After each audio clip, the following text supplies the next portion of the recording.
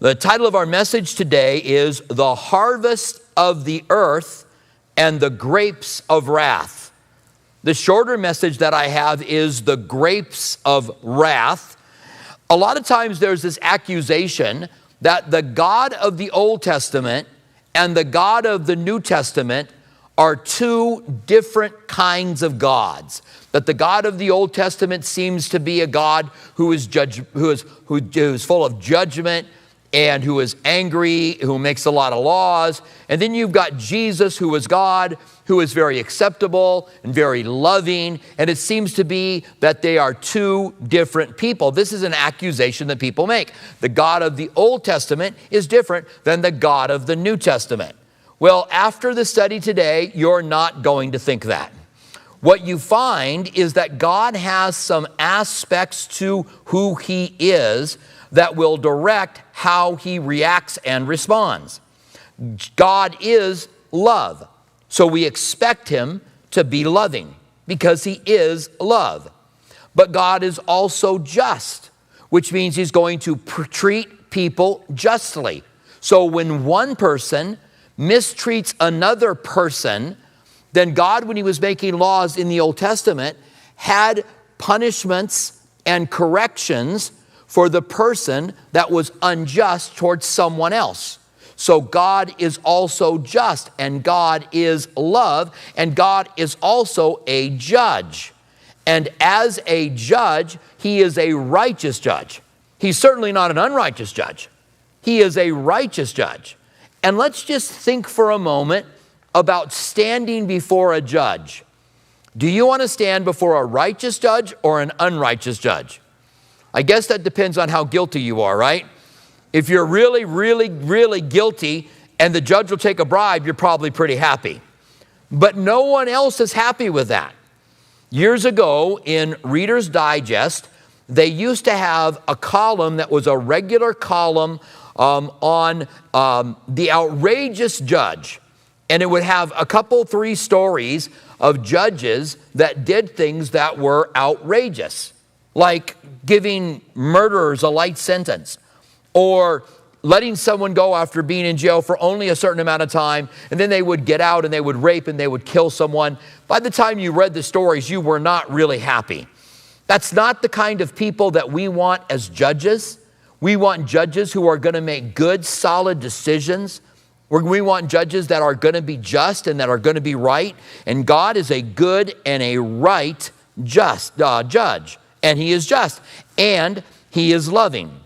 Now in chapter 14, we are in an interlude. In chapter 14 in the book of Revelation, we are in an interlude. There is a break in the action. We are given previews in chapter 14 of up and coming judgments near the end of the book. Now, a basic outline of the book of Revelation, or should I say the tribulation period. A basic outline of the tribulation period is 7 seals on a scroll. So they're sealed by a signet ring or a signet stamp, and then they're opened, and judgments or events come forth, mostly judgments, but every once in a while an event comes out of the seal being opened. And out of the 7th seal comes 7 trumpets. And these trumpets are sounded, and events or judgments happen by these trumpets. And then there's the final 7 bowl judgments, and these bowl judgments are called the bowls of the wrath of God. So within these bowls is God's anger that has been built up over time that He pours out on the world. Now, in these 21 different things, we find interludes, parenthetical sections that tell us more information. There's information that we needed to know. We needed to know about the 2 witnesses. We needed to know about the Antichrist. We needed to know about the false prophet who was going to make an image, and a voice was going to be given to that image. Those were all parenthetical sections that gave us more information about what's happening during the 7-year trial and tribulation period. Now, it's called, in the Old Testament, the day of the Lord. And the Bible says over and over again, this is not just a couple of times, the day of the Lord is a day of His wrath, and it is a day of His indignation. So the day of the Lord, Jesus said there is a time coming on this earth that is worse than anything that you're ever going to see, worse than anything that this world has ever gone through. That was still in the future at the time of Jesus, and it is still in the future from our time as well. Now, after giving us these interludes, he'll get back into it, but we've got a couple more thoughts that have to be covered. And one of them is this idea of the grapes of wrath, the idea of God's wrath. When we get in this chapter 14, we get 7 previews of events that happened. You remember we saw the 144,000 in heaven with Jesus.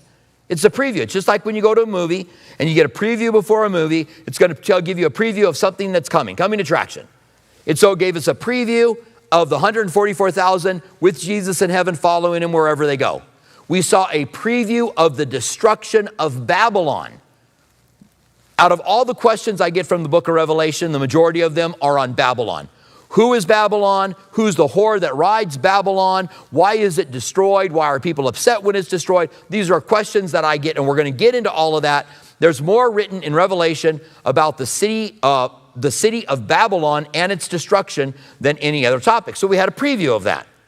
Well, now we get to the last 2 previews. There's been 7 of them in this chapter. We covered 5 last Wednesday. We get to the last 2 now. The two previews that we see are the harvesting of the earth and then the harvesting of the grapes that are going to be trampled by Jesus when he returns. So these previews are of the coming attractions of Jesus when he finally takes control and brings judgment on this earth. We pick it up in Revelation chapter 14, verse 14.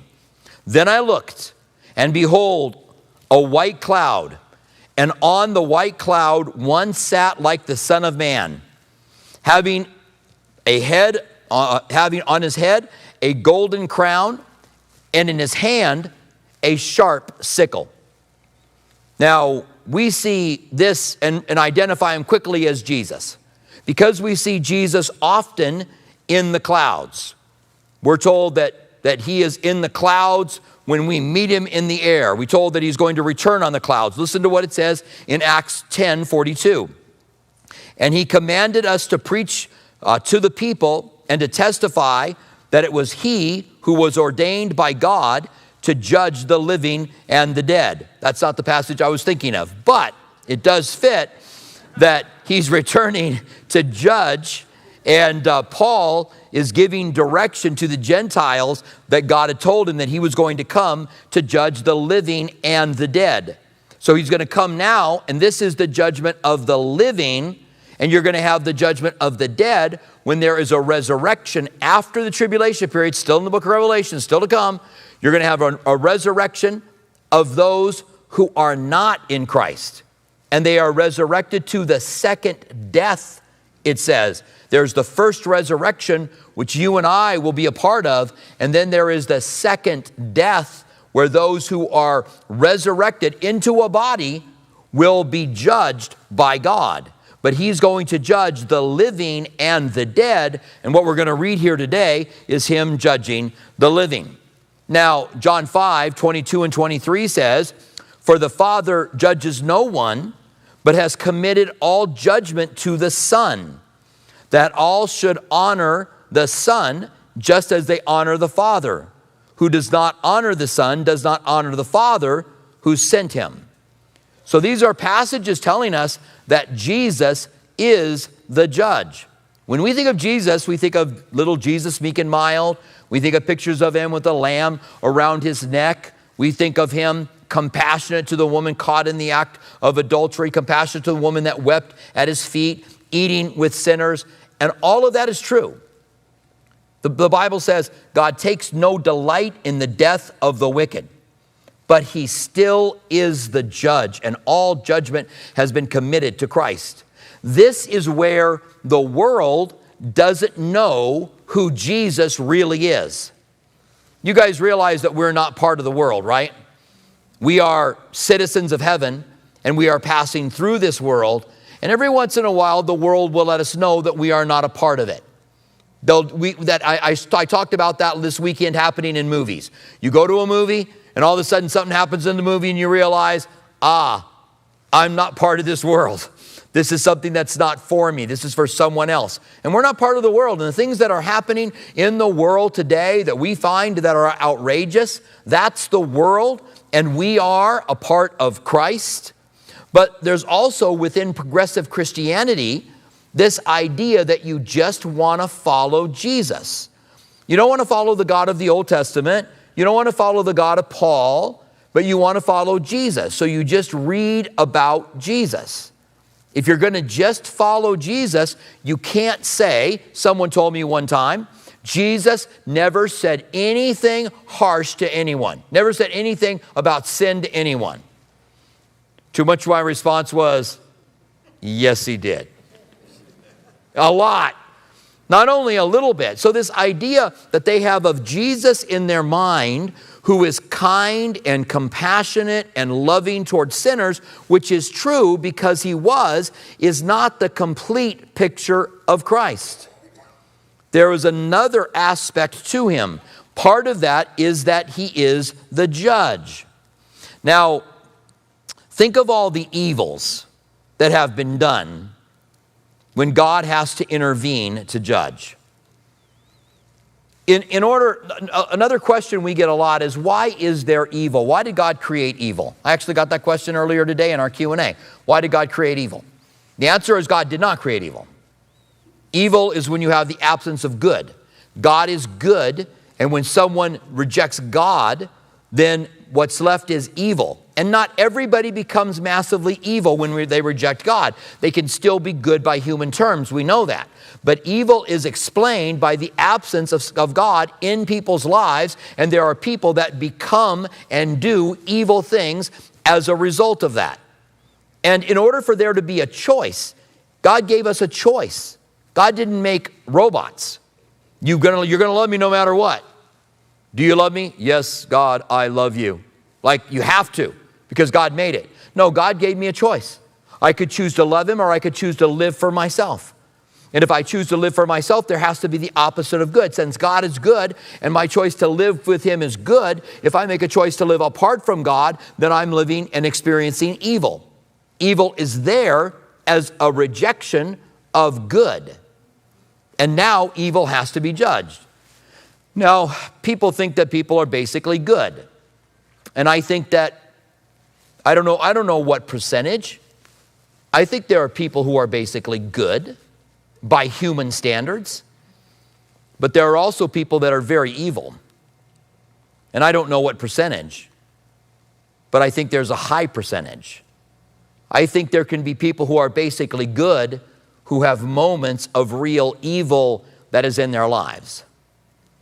And if we could see everything that men did to women, or women did to men, or people did to children, if we could see all of the evil, really truly evil things that are happening in Tucson tonight, we would probably be overwhelmed. We would probably say, I don't want to see it. I don't want to hear about it. Then multiply that in every city by 8 billion people, 8 billion plus now, around the world, and all of the evil that there is now. And then think about all of the evil that there has ever been through all time. And that God is the judge. And God has intervened in times past. God intervened in the city of Nineveh, because Nineveh had done evil things. And when you read about what the Ninevites did, they were brutal people. But God sent Jonah to warn them of that evil. And by the way, you read the book of Jonah sometimes, it's only a few chapters, but there's a good possibility that what he's describing is dying in the belly of the whale, not surviving. So when people tell me, you think that God, caused somebody to stay alive in the belly of a whale? I say, no, I believe something even more remarkable. that he died and God resurrected him. That's more remarkable than keeping someone alive. Because people could keep people alive. But God could resurrect someone. And I think that Jonah was actually resurrected. I think as you read it, it's there. God intervened with the Ninevites. And the Ninevites changed. Jonah didn't want them to because he hated them for the evil they did. And so he went up basically with his popcorn and sat in a shade tree to watch what was going to happen. And then his shade tree died and he got mad. And then God said, you're more angry that your shade tree died when there's 120,000 Ninevites that don't know their right hand from their left? In other words, there was 120,000 children in Nineveh that if God destroyed Nineveh would be killed, and God cared about them. But Jonah cared more about the shade tree and wanted the 120,000 that didn't know their right hand from their left hand. He wanted them to be killed. God intervened with the Canaanites.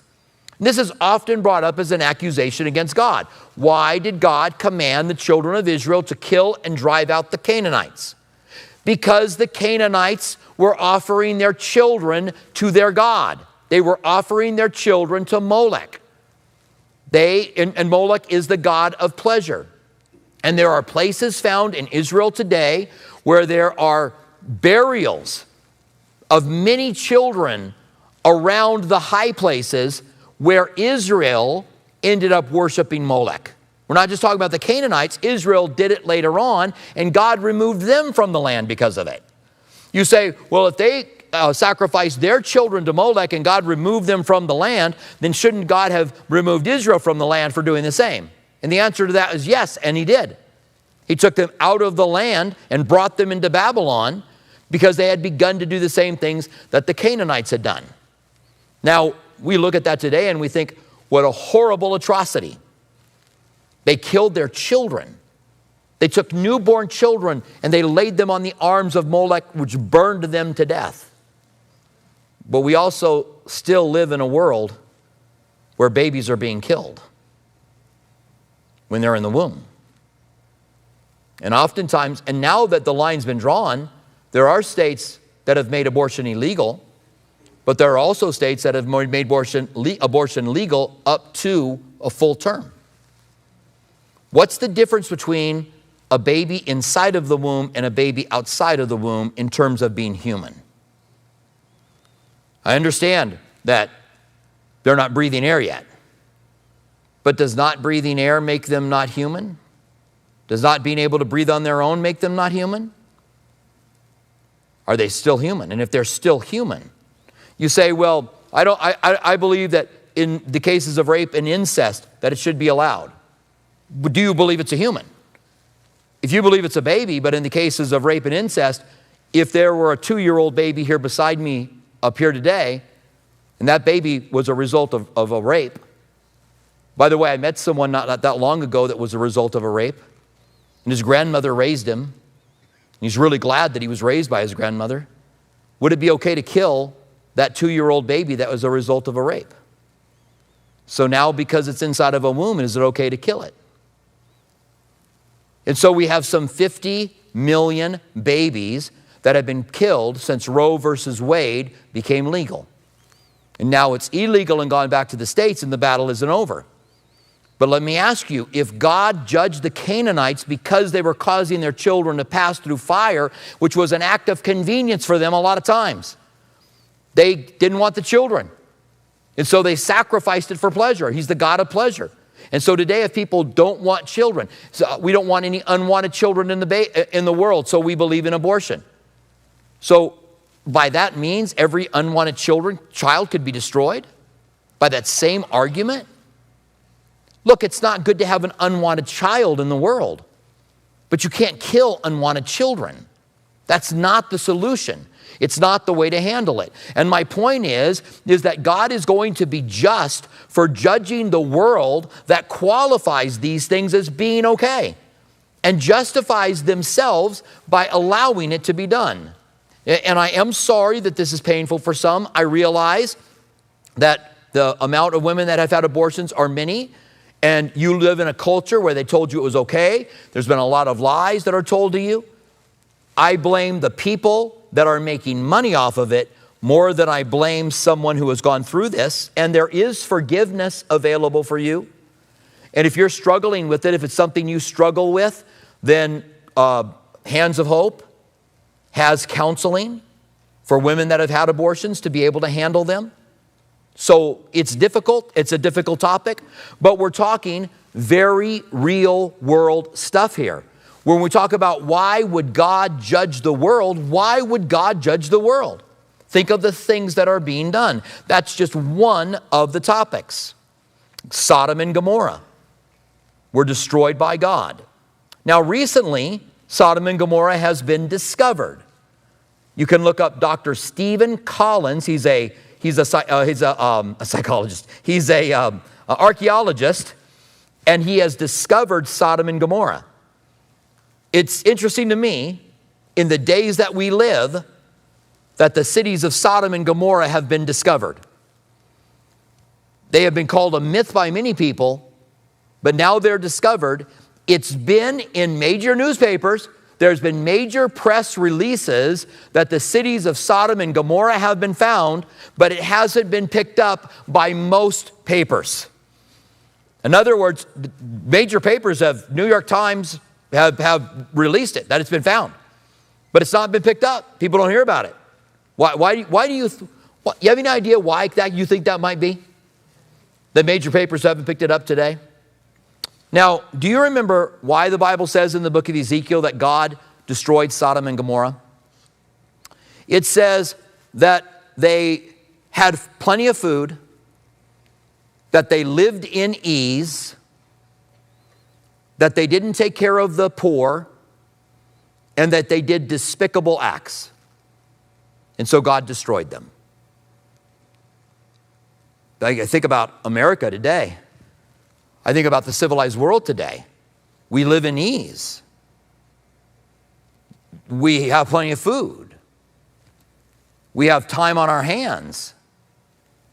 Do we take care of the poor? Do we do despicable acts? In the middle of this month especially, you see things on TV and you see people displaying themselves in ways that you go, I don't know. This is why I say we're not part of the world. That's the world. More and more the world's justifying that. That's not who we are. So when God judges this world, is he going to be justified in judging the world? Now there are going to be plenty of people who say he's not. Now, the generation that Jesus returns to will be the most wicked generation. It's not that wicked generations haven't come and gone. And in the 20th century, there were more people killed in wars than any other time. In the 20th century, there were more people killed by communism. Here recently, I heard an atheist talk about how many people died under Christianity. That is the worst blight on the world has been Christianity. Now, a lot of people have killed under the name of Christ. Okay, we had the Inquisition. It was under the name of Christ. But you and I both know it wasn't Christians, right? It wasn't Christians who killed them. These were people that were doing things in the name of Christ because the Bible says don't do that. The Bible says don't do that stuff. And so they were doing it. But it suggested that there's somewhere between 30,000 and 300,000 people that were killed during the Inquisition. Communism in the 20th century killed somewhere between 100 million and 300 million people. So many we don't know. And to the atheist that says Christianity is the biggest blight upon the world, that's atheism. Communism is atheism. And even though you would want to deny that, you would want to say communism is its own religion, it's not atheism. They do not believe in God. And have killed more than in the 20th century than all the Christians, that so-called Christians, over the years. Now, we often see Jesus coming on the clouds. Daniel chapter 7, it says the Son of Man comes and joins the Ancient of Days. So this is Jesus. 1 Thessalonians 4 says, we who are alive and remain at the coming of the Lord will be caught up together and meet the Lord in the air. I don't know how you deny that passage. People do. I'm still looking for someone to explain to me how you are a Christian and what you do with 1 Thessalonians chapter 4. If you don't believe that those who are alive during the resurrection are going to be caught up to meet him in the air. He also has a sickle in his hand, which is an implement for harvesting.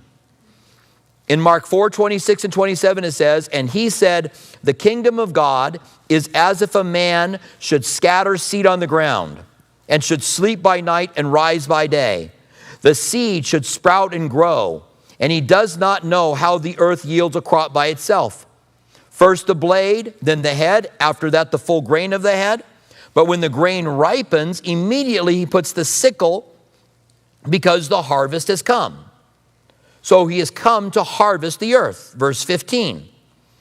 And another angel came out of the temple, crying with a loud voice to him who sat on the cloud, thrust in your sickle and reap, for the time has come to reap, for the harvest of the earth is ripe. And he who sat on the cloud thrust his sickle on the earth, and the earth was reaped. Now the word for ripe, in the end of verse 15, the harvest of the earth is ripe. That word in the Greek is used 16 times in the New Testament, and 15 of those times it's overripe or withered. It's beyond ripened. God has been so patient because he desires people to get saved. The Bible says about the return of the Lord that God's not slack concerning his promises, but desires that all would be saved and all would come to the knowledge of the truth. God wants more people to get saved, and so he waits. I think of Methuselah. Methuselah, longest man who ever lived, right? Bible trivia question. Who's the longest man who ever lived? Methuselah. He was the son of Enoch. His name means when he dies, it will take place. When you map out Adam, and it gives you, you can do this on your own in the Bible. It gives you when Adam was born, how old he was when he had Seth. It tells you how old Seth was when he had his kid. You can go all the way to Enoch and then go all the way to Methuselah's death. Methuselah dies in the year of the flood. He either died in the flood, or as his name of his father Enoch, who was a prophet. Enoch walked with God and was no more because God took him, which means he didn't die. Okay, and someone told me he did die, just says he took him. In Hebrews, it says he didn't die. So the Bible tells us he didn't die, but he was a prophet. And Methuselah died in the year the flood came. So Enoch names the son, when he dies it will take place, and God allows him to be the longest man who ever lived. God is not bringing his judgment when it is due. It is past due. Because God is long-suffering, because God wants to see people come to Christ. And so it is past due. It speaks of the long-suffering of God. 2 Peter 3, 8 and 9. But beloved, do not forget this one thing, that with the Lord a day is like 1,000 years, and 1,000 years is like a day. The Lord is not slack concerning his promises, as some count slackness, but long-suffering towards us, not willing that any should perish, but that all should come to repentance. Now in verse 17 it says, then another angel came out of the temple in heaven, him having a sharp sickle. And another angel came from the altar and had the power over fire. Now this other angel that has power over fire probably has a connection to the lake of fire that we're going to see later on in the book of Revelation. But this angel has power over fire. It's just his superpower, I guess. It says, and he cried with a loud cry to him with the sharp sickle. So this is the angel comes out with a sharp sickle. Thrust your sharp sickle in, gather the clusters of the vine of the earth, and of her grapes are fully ripe. Again, past ripe, that's the word. So the angel thrust his sickle into the earth and gathered the vines of the earth and threw it into the great winepress of the wrath of God. And the winepress was trampled outside of the city, and blood came out of the winepress. Now, this is a preview of the Battle of Armageddon. Men gather in the battle of Armageddon to fight the Antichrist and his forces and the kings of the east and their forces. And when Jesus returns in the middle of it, they turn and battle against him. And the blood, it's going to say in a moment, will run to the horse's mane. Jeremiah 25:30 talks about this event. Now, I didn't get this to the media team, by the way. Sorry. I meant to send this. I added this in later on in the afternoon and forgot to send it. So it's not going to be up on the screen for you, but let me read it to you. Jeremiah 25:30. Therefore prophesy against all those words and say to them, the Lord will roar from on high and utter his voice from the holy habitation. He will roar mightily against the fold and will give a shout, and those who tread the grapes against the inhabitants of the earth. Isaiah 63, 1 through 5. Same deal. I forgot to get this to the media team. Listen to what it says. Isaiah 53, 1 through 5. Who is the one who comes from Edom with dyed garments from Basra? The one who is glorious in his apparel, traveling in the greatness of his strength. I who spoke righteousness, mighty to serve. Why is your apparel red, and your garment like one who treads the winepress? I have trodden the winepress alone, and from the people no one was with me. For I have trodden them in my anger, and I have trampled them in my fury. Their blood has sprinkled upon my garments, and I have stained my robe. For the day of the vengeance is in my heart, and the year of my Redeemer has come. I looked, but there was no one to help. I wondered that there was no one to uphold. Therefore my own arm brought salvation for me, and my own fury it sustained me. It speaks of him coming to the earth and judging the earth, and this is the grapes of wrath.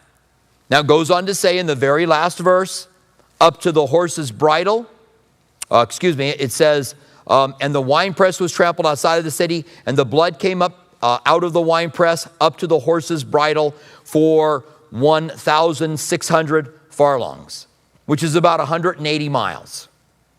Now, the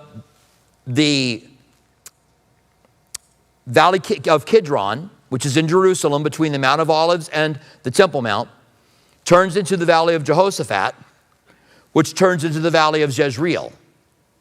By the Valley of Jezreel is a mountain that you would say in Hebrew, Armageddon, a Mount Megiddo.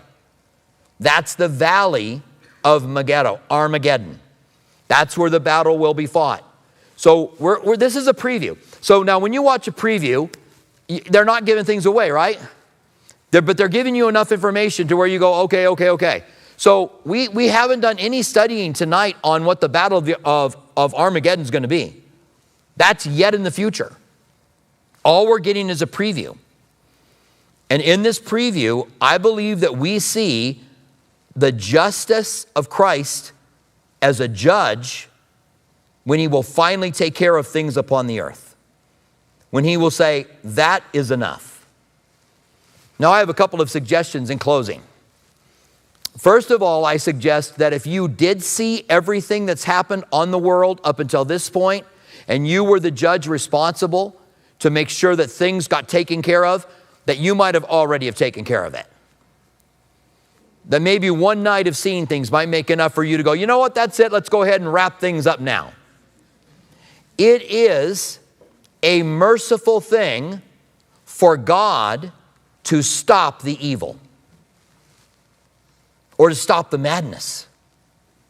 The world is full of madness, and what people are doing to people, the evil that is done to people. And even though a choice was given, and you could choose good or you could choose evil, and people do things from evil, there comes a point where it has to stop. And what we're reading about now is a preview of when it stops. And people say, well, why didn't God create a world where everything is great, and there's no tears, and there's no sorrow, and there's no death, and there's no lame? That world's on its way. That's the world that you as a believer have joined. That world will be here. Right now, this world will come to its end. And it will come to its end by Jesus, who will trample the grapes himself, whose robe will be covered in blood. Now, 3 things in closing. Jesus is the Savior and the Judge. You will deal with him one way or another. You say, I don't want anything to do with Jesus. You don't have to. But you will stand before him as the judge one day. This is the grapes of wrath on the earth at the end of the age when he returns, establishes his kingdom for 1,000 years. But then there's going to be a resurrection, and some are going to be resurrected to everlasting life, and some are going to be resurrected to everlasting contempt. And those who are part of the second death will stand before God, and the books will be opened, and they will be judged. And Jesus said, the Father has committed all judgment unto me, so it will be Jesus who is judging when the books are opened, one way or another. No wonder the Bible says, every knee will bow and every tongue will confess. You either confess it as your Savior, but you will confess him as God as well, because you will deal with Jesus. All roads do not lead to Rome, but all roads do lead to God. And I don't mean like whatever religion you're following leads to him. I mean you will either come to him through Christ or you will come to him in another way. Number 2, he will harvest the earth. Let's sow good seeds so that at least that part of the harvest will be good.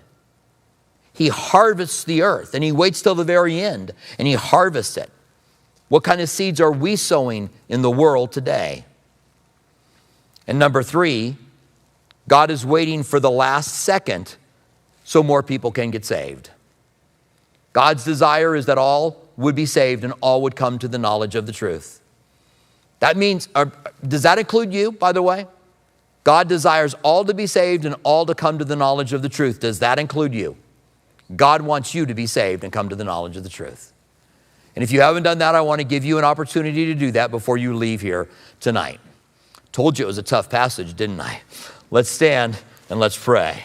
Father, thank you that we can take time to cover your word. And Lord, we are thankful for your word in its entirety. Because what would it mean to us if we saw that there was never a judgment? That people would never be judged for the wicked things that are done. If you winked at sin, if you winked at wickedness. We know you didn't wink at sin. You died on the cross for our sins. And we know that you will judge the wickedness of the hearts of men and women. And so, Lord, we pray now that you would help us, that we would walk before you in the midst of this world so people can see Christ. Because the day approaches when this world will be harvested and there will be the grapes of wrath. We thank you for this time we can spend together tonight. In the name of Jesus we pray. Amen.